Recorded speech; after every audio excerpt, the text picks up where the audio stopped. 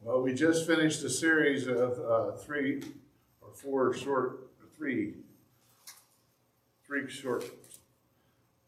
series of three. It's easy for you to say. That's easy. Yeah, I wish it was easy for me to say. What if you could ask Jesus anything? 3 questions. You know, people ask Jesus, and I thought there were questions that perhaps we would ask if we had the opportunity to ask Jesus face to face. And I'm going to turn tables now, because in Mark's record of Jesus' life, he recounts several questions Jesus asked his disciples. And so what do you think Jesus might ask you if you could sit down face to face with Jesus these days? What do you think he might ask you? We're going to examine 4 of the questions he asked his first disciples and see how they might help us connect with Jesus. Today, we're going to look at a question that Jesus asked. It's the same question. Jesus asked this same question to his followers in 2 similar situations. He asked the same question twice. Now, when I was in school, I was told if the teacher or the professor asked this question twice in class during discussions, it was a pretty good indication that it was important and it probably will be on the test. I don't know if Jesus had ever heard that rule. I don't, he went to Sabbath day school. I don't know if that's the way they did things in the Sabbath, synagogue, but maybe. But since he asked the same question twice, we might want to listen. Today we're in Mark chapter 6 to begin with. The first instance is Mark chapter 6, verses 30 to 44. And then we'll be in Mark chapter 8 for the second time, the second situation. Mark chapter 6, starting in verse 30. It tells us in Mark chapter 6, verse 30, the apostles gathered around Jesus and reported to him all they had done. Okay, we're jumping in the middle of something apparently. What are they going to be talking to Jesus about? Earlier, Jesus sent the apostles out in pairs, 2 by 2, is another way of saying that. And they went out to preach. They cast out demons and they healed people. Well, God healed people through them. Let's clarify that, okay? And they've come back from this assignment from Jesus, and they're trying to report to him. As they're attempting to report to Jesus, so many people showed up needing help that Jesus and the disciples couldn't get a break. Literally couldn't get a break. They couldn't get time to eat themselves. And Jesus says to them, "Come with me by yourselves to a quiet place to get some rest." And they boarded a boat and took off for a quiet, restful retreat. Verse 33. But, whenever that word shows up, you know something's... when you've made plans and the word "but" shows up, you know things are going south real fast. But many who saw them leaving recognized them and ran on foot from all the towns and got there ahead of them. They thought they were taking the fast way in a boat and were going to get away, and apparently it's faster to run around the shore. When Jesus landed and saw a large crowd, he had compassion on them because they were like sheep without a shepherd. So he began teaching them many things. By this time it was late in the day, so his disciples came to him. "This is a remote place," they said, "and it is already very late. Send the people away so they can go to the surrounding countryside and villages to buy themselves something to eat." I'm going to pause for a moment because I've always read between the lines here, because I'm pretty sure what they were actually meaning was, please send these people away so we can take a nap. So we can have a snack. Remember We came over here to get away from these people because we couldn't eat or sleep. Send them away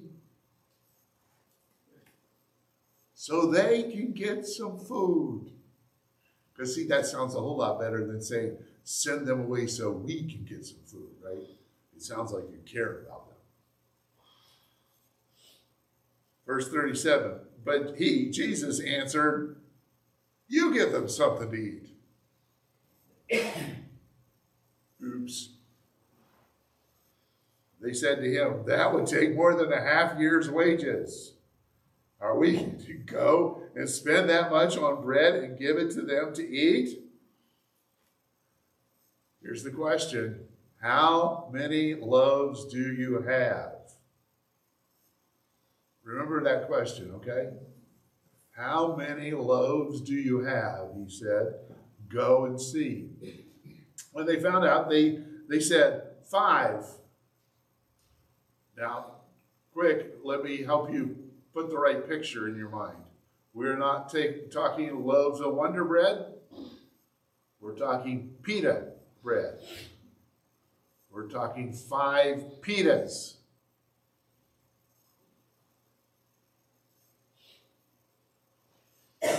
Not a long loaf of bread baked in a pan. We're talking 5 pitas. And 2 fish. And we're probably not talking big ones. We're probably talking fish like my fisherman friends who say, I got a fish that was this big. This one. They got the other hand up there just to kind of confuse you. Like the deer hunter that got a spike that had this many horns, right? You know. All right. But then Jesus directed, verse 39, Jesus directed them to have all the people sit down in groups on the green grass. And so they sat down in groups of hundreds and fifties. Taking the 5 loaves and the 2 fish, and looking up to heaven, he gave thanks and broke the loaves, and then he gave them to the disciples to distribute to the people. He also divided the 2 fish, so they were at least big enough to break, to divide up. And he divided the 2 fish among them all, and they all ate and were satisfied. And the disciples picked up 12 basketfuls of broken pieces of bread and fish. Pop quiz. How many baskets? 12. It's okay to say it out loud. You don't have to just whisper. It's just you and me and the internet. And if you're at home, you can yell, unless there's a bunch of people in the room and you don't want to scare them. 12 baskets full, 1 for each of the apostles. The number of men who had eaten was 5,000. 5 pita breads, 2 fish,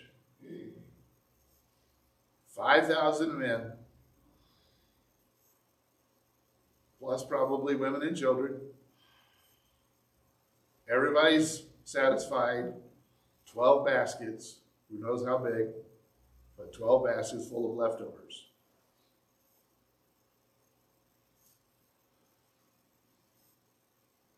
The question was, how many loaves do you have?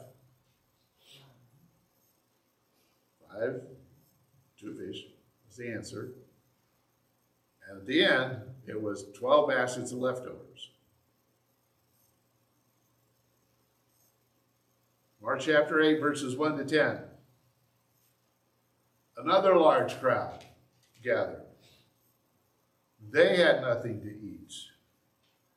Jesus gave the disciples a pop quiz. These people need food. And they responded, there aren't any stores. Now, I think they may have remembered a little bit from the last time. They remembered, okay, saying there's not enough money isn't the right answer. So they look around and we are saying, We're out in the boondocks. There are no stores to go to.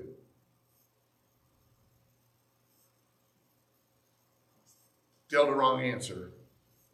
Because Jesus says in verse 5, how many loaves do you have?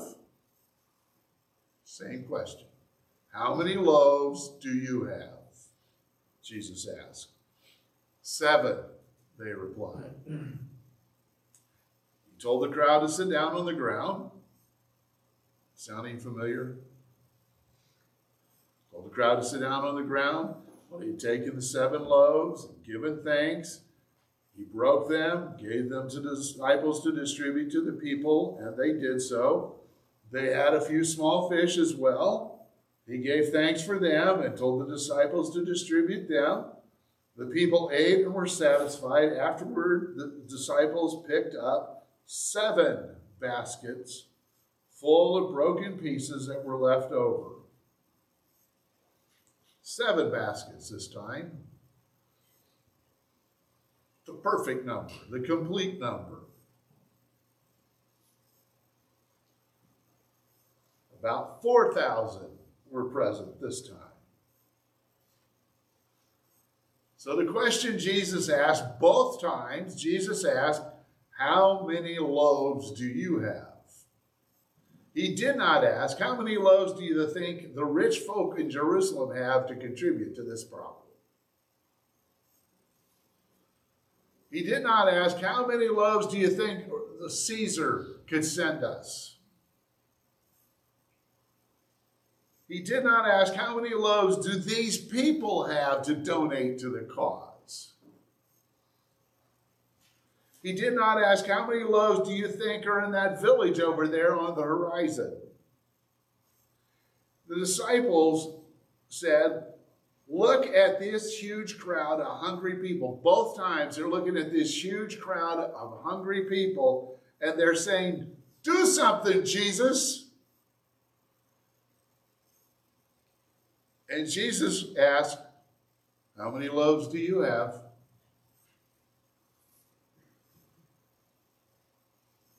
How many times have you and I looked at our world and the circumstances around us and the situations and the problems? How many times have we looked around and thought to ourselves, do something, Jesus? If you were to say, do something, Jesus, what do you think Jesus would ask you? Based on these 2 events and his consistency in asking the same question both times, I have a sense that he would ask you and ask me, what do you have? Because Jesus meets needs by multiplying our resources to deal with the needs that we see. Oh, but I don't have much, and I don't. Here's the sermon in a sentence. It won't hurt you to memorize this. To replace all the I don'ts. I don't have this and I don't have that. Your little bit is more than enough in Jesus' hands. Your little bit is more than enough in Jesus' hands. As Jesus' 21st century disciples, we respond to the needs we see much like the first century disciples did. Do something, Jesus. Do something. But Jesus still asks us the same question. How many loaves do you have? We seem to gravitate toward wanting to watch Jesus work. And he insists on involving us. I was born in a hospital, but I've been raised in the church, okay? I used to say I was born and raised in the church, but I realized that was not an accurate statement. My mother actually was in the hospital when I was born. I was born in the hospital. I've been raised in the church, and I have observed things over my lifetime. Not a long lifetime, at least doesn't seem long to me. But I've observed something about church folks. We go to two extremes. The one extreme is that we want to watch Jesus work. We want to pray and then just sit back and watch. Pray and watch. Just pray and then, like, Jesus, all these hungry people, take care of them.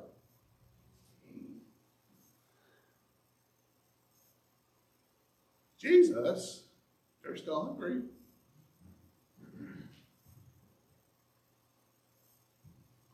The other extreme is we see hungry people and we just go charging out there to do whatever we think we can do. We don't pray, we don't ask questions, we don't seek guidance, we don't just try to discern where God wants us to go, what he wants us to do. We just do. Those are the two extremes. And the answer is always in the middle with Jesus. I don't know if it's even in the middle. It's with Jesus. The answer is always with Jesus. Jesus is always saying to us, let's work together. There are hungry people. There are hurting people. There are needs to be met. What do you have? Let's take care of this together.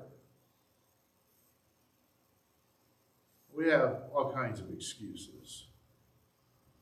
I mean, I'm pretty sure a lot of us can identify with the disciples. I'm not sure. I'm convinced all 12 of them would have said this. I'm so tired of caring for people and never taking a break. I am so tired of taking care of people and never taking a break. We have a term for that these days. There's a term for that. There's an actual term for that. It's called compassion fatigue. I'm sick and tired of taking care of people. I mean, I care, but I'm so tired, I don't care. Compassion fatigue. These guys had it. Maybe we have it. That's one of our, I'm just tired of caring for people and never taking a break. Some of us, I'm not as young as I used to be. If you're still here, you're not as young as you were yesterday.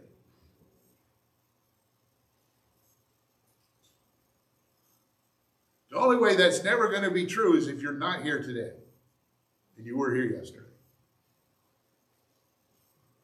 There's only one way to stop getting older.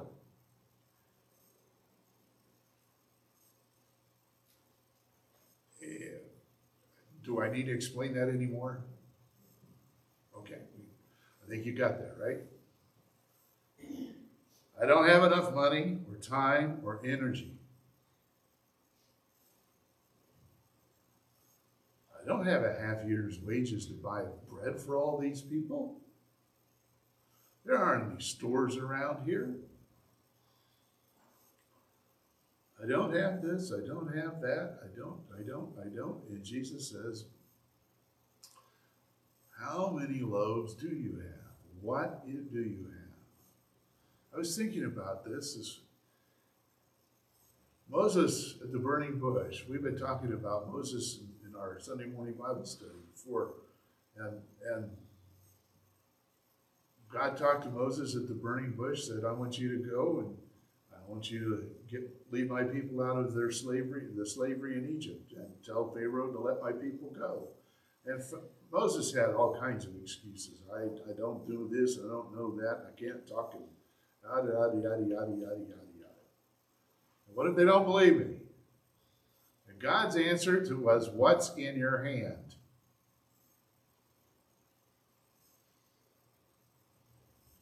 Kind of like, how many loaves do you have? And I started thinking about that. How does God use people? David and Goliath. That's another famous story from the Bible. Little shepherd boy. the king, the biggest man in Israel, so head and shoulders above everybody else, tried to put his armor on a kid. I don't know, I've never figured out if he was trying to help or trying to figure out a way to keep this kid from going out there and get stepped on. I'm not quite sure what Saul was thinking. Trying to put his armor on a little kid. But David said, no, all I know how to use is a sling.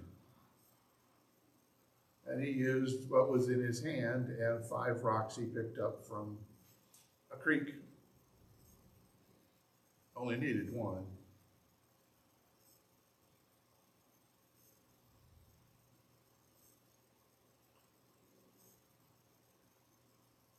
When we give what we have, Jesus takes it, blesses it, breaks it, and gives it back through us and to us, and multiplies it.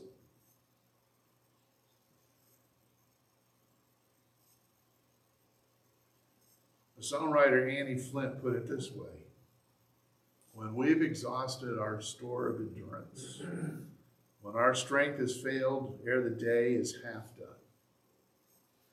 when we reach the end of our hoarded resources, the Father's full giving is only begun. His love has no limits, his grace has no measure, his power no boundary known unto man. For out of his infinite riches in Jesus, he giveth and giveth and giveth again. Your little bit is more than enough in Jesus' hands. Let's pray.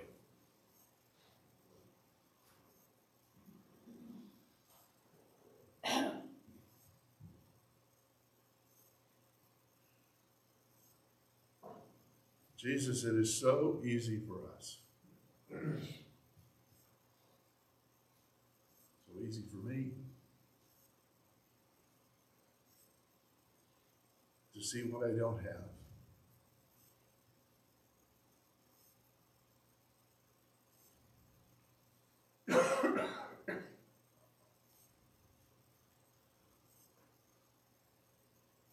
And overlook you.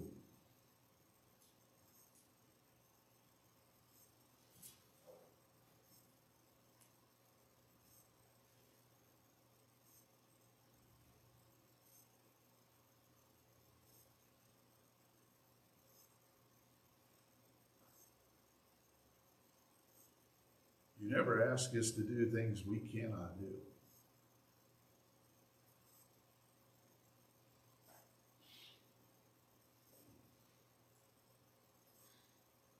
You take care of the impossible.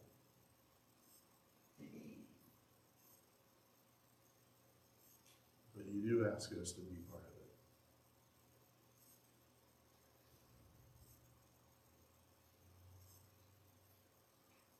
So I ask you to draw us close.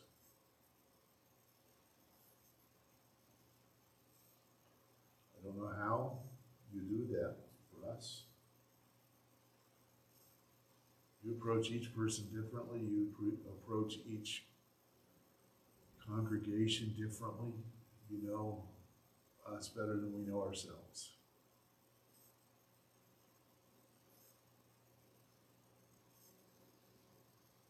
But draw us close, Jesus. Draw us close. Draw us close so that we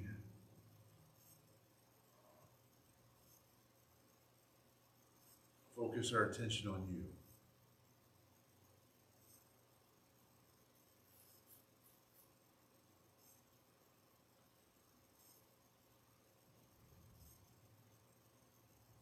Help us to give our little bit to you.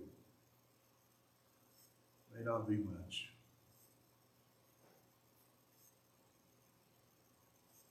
But it's more than enough in your hands. You can do anything through your people.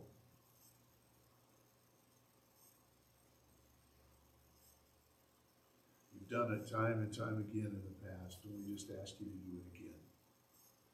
Do it again in us and through us.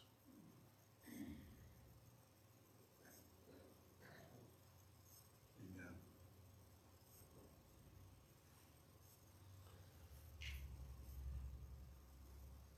Well, for those of you who aren't keeping track of the calendar, this is the second week of Lent. I only mention that because, Lent is kind of a countdown to the celebration of Jesus' resurrection on Easter Sunday. And I'm asking you to join me in praying for one thing. A lot of times Lent is a focus on giving stuff up. I'm asking you to add something. Because, I'm a rebel. I'm asking you to pray that the Holy Spirit will empower us to discover or rediscover the excellence, the greatness of Jesus' love in all of its dimensions. That his endless, extravagant love will pour into us until we're overflowing with God's fullness and his greatness. What will that look like? I have no idea. I just know it isn't happening now. And I want it to. I believe God wants it to. And we should be asking for it. So I'm inviting you to join me in praying that we just have a rediscovery, a fresh experience of his amazing, infinite love and his presence.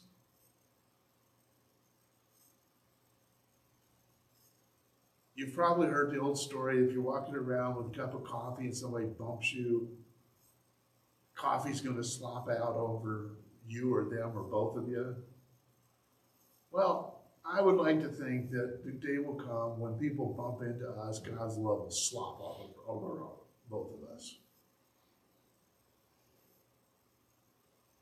And I would love for it to be so amazing that they go, what was that? What was that? And we just have to say, no, all I can tell you is I know God loves us more than we could ever imagine. And I think that may be what you felt. What do you think?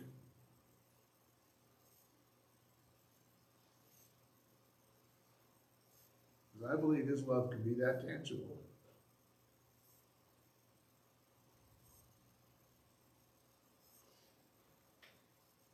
I'm inviting you to join me in praying for that.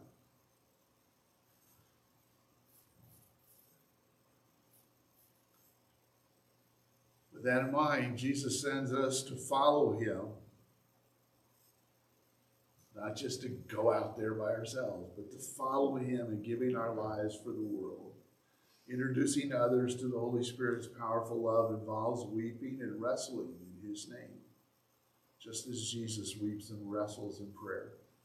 We're sent to join Jesus as he invites others into his kingdom family. So go in the power of the Holy Spirit.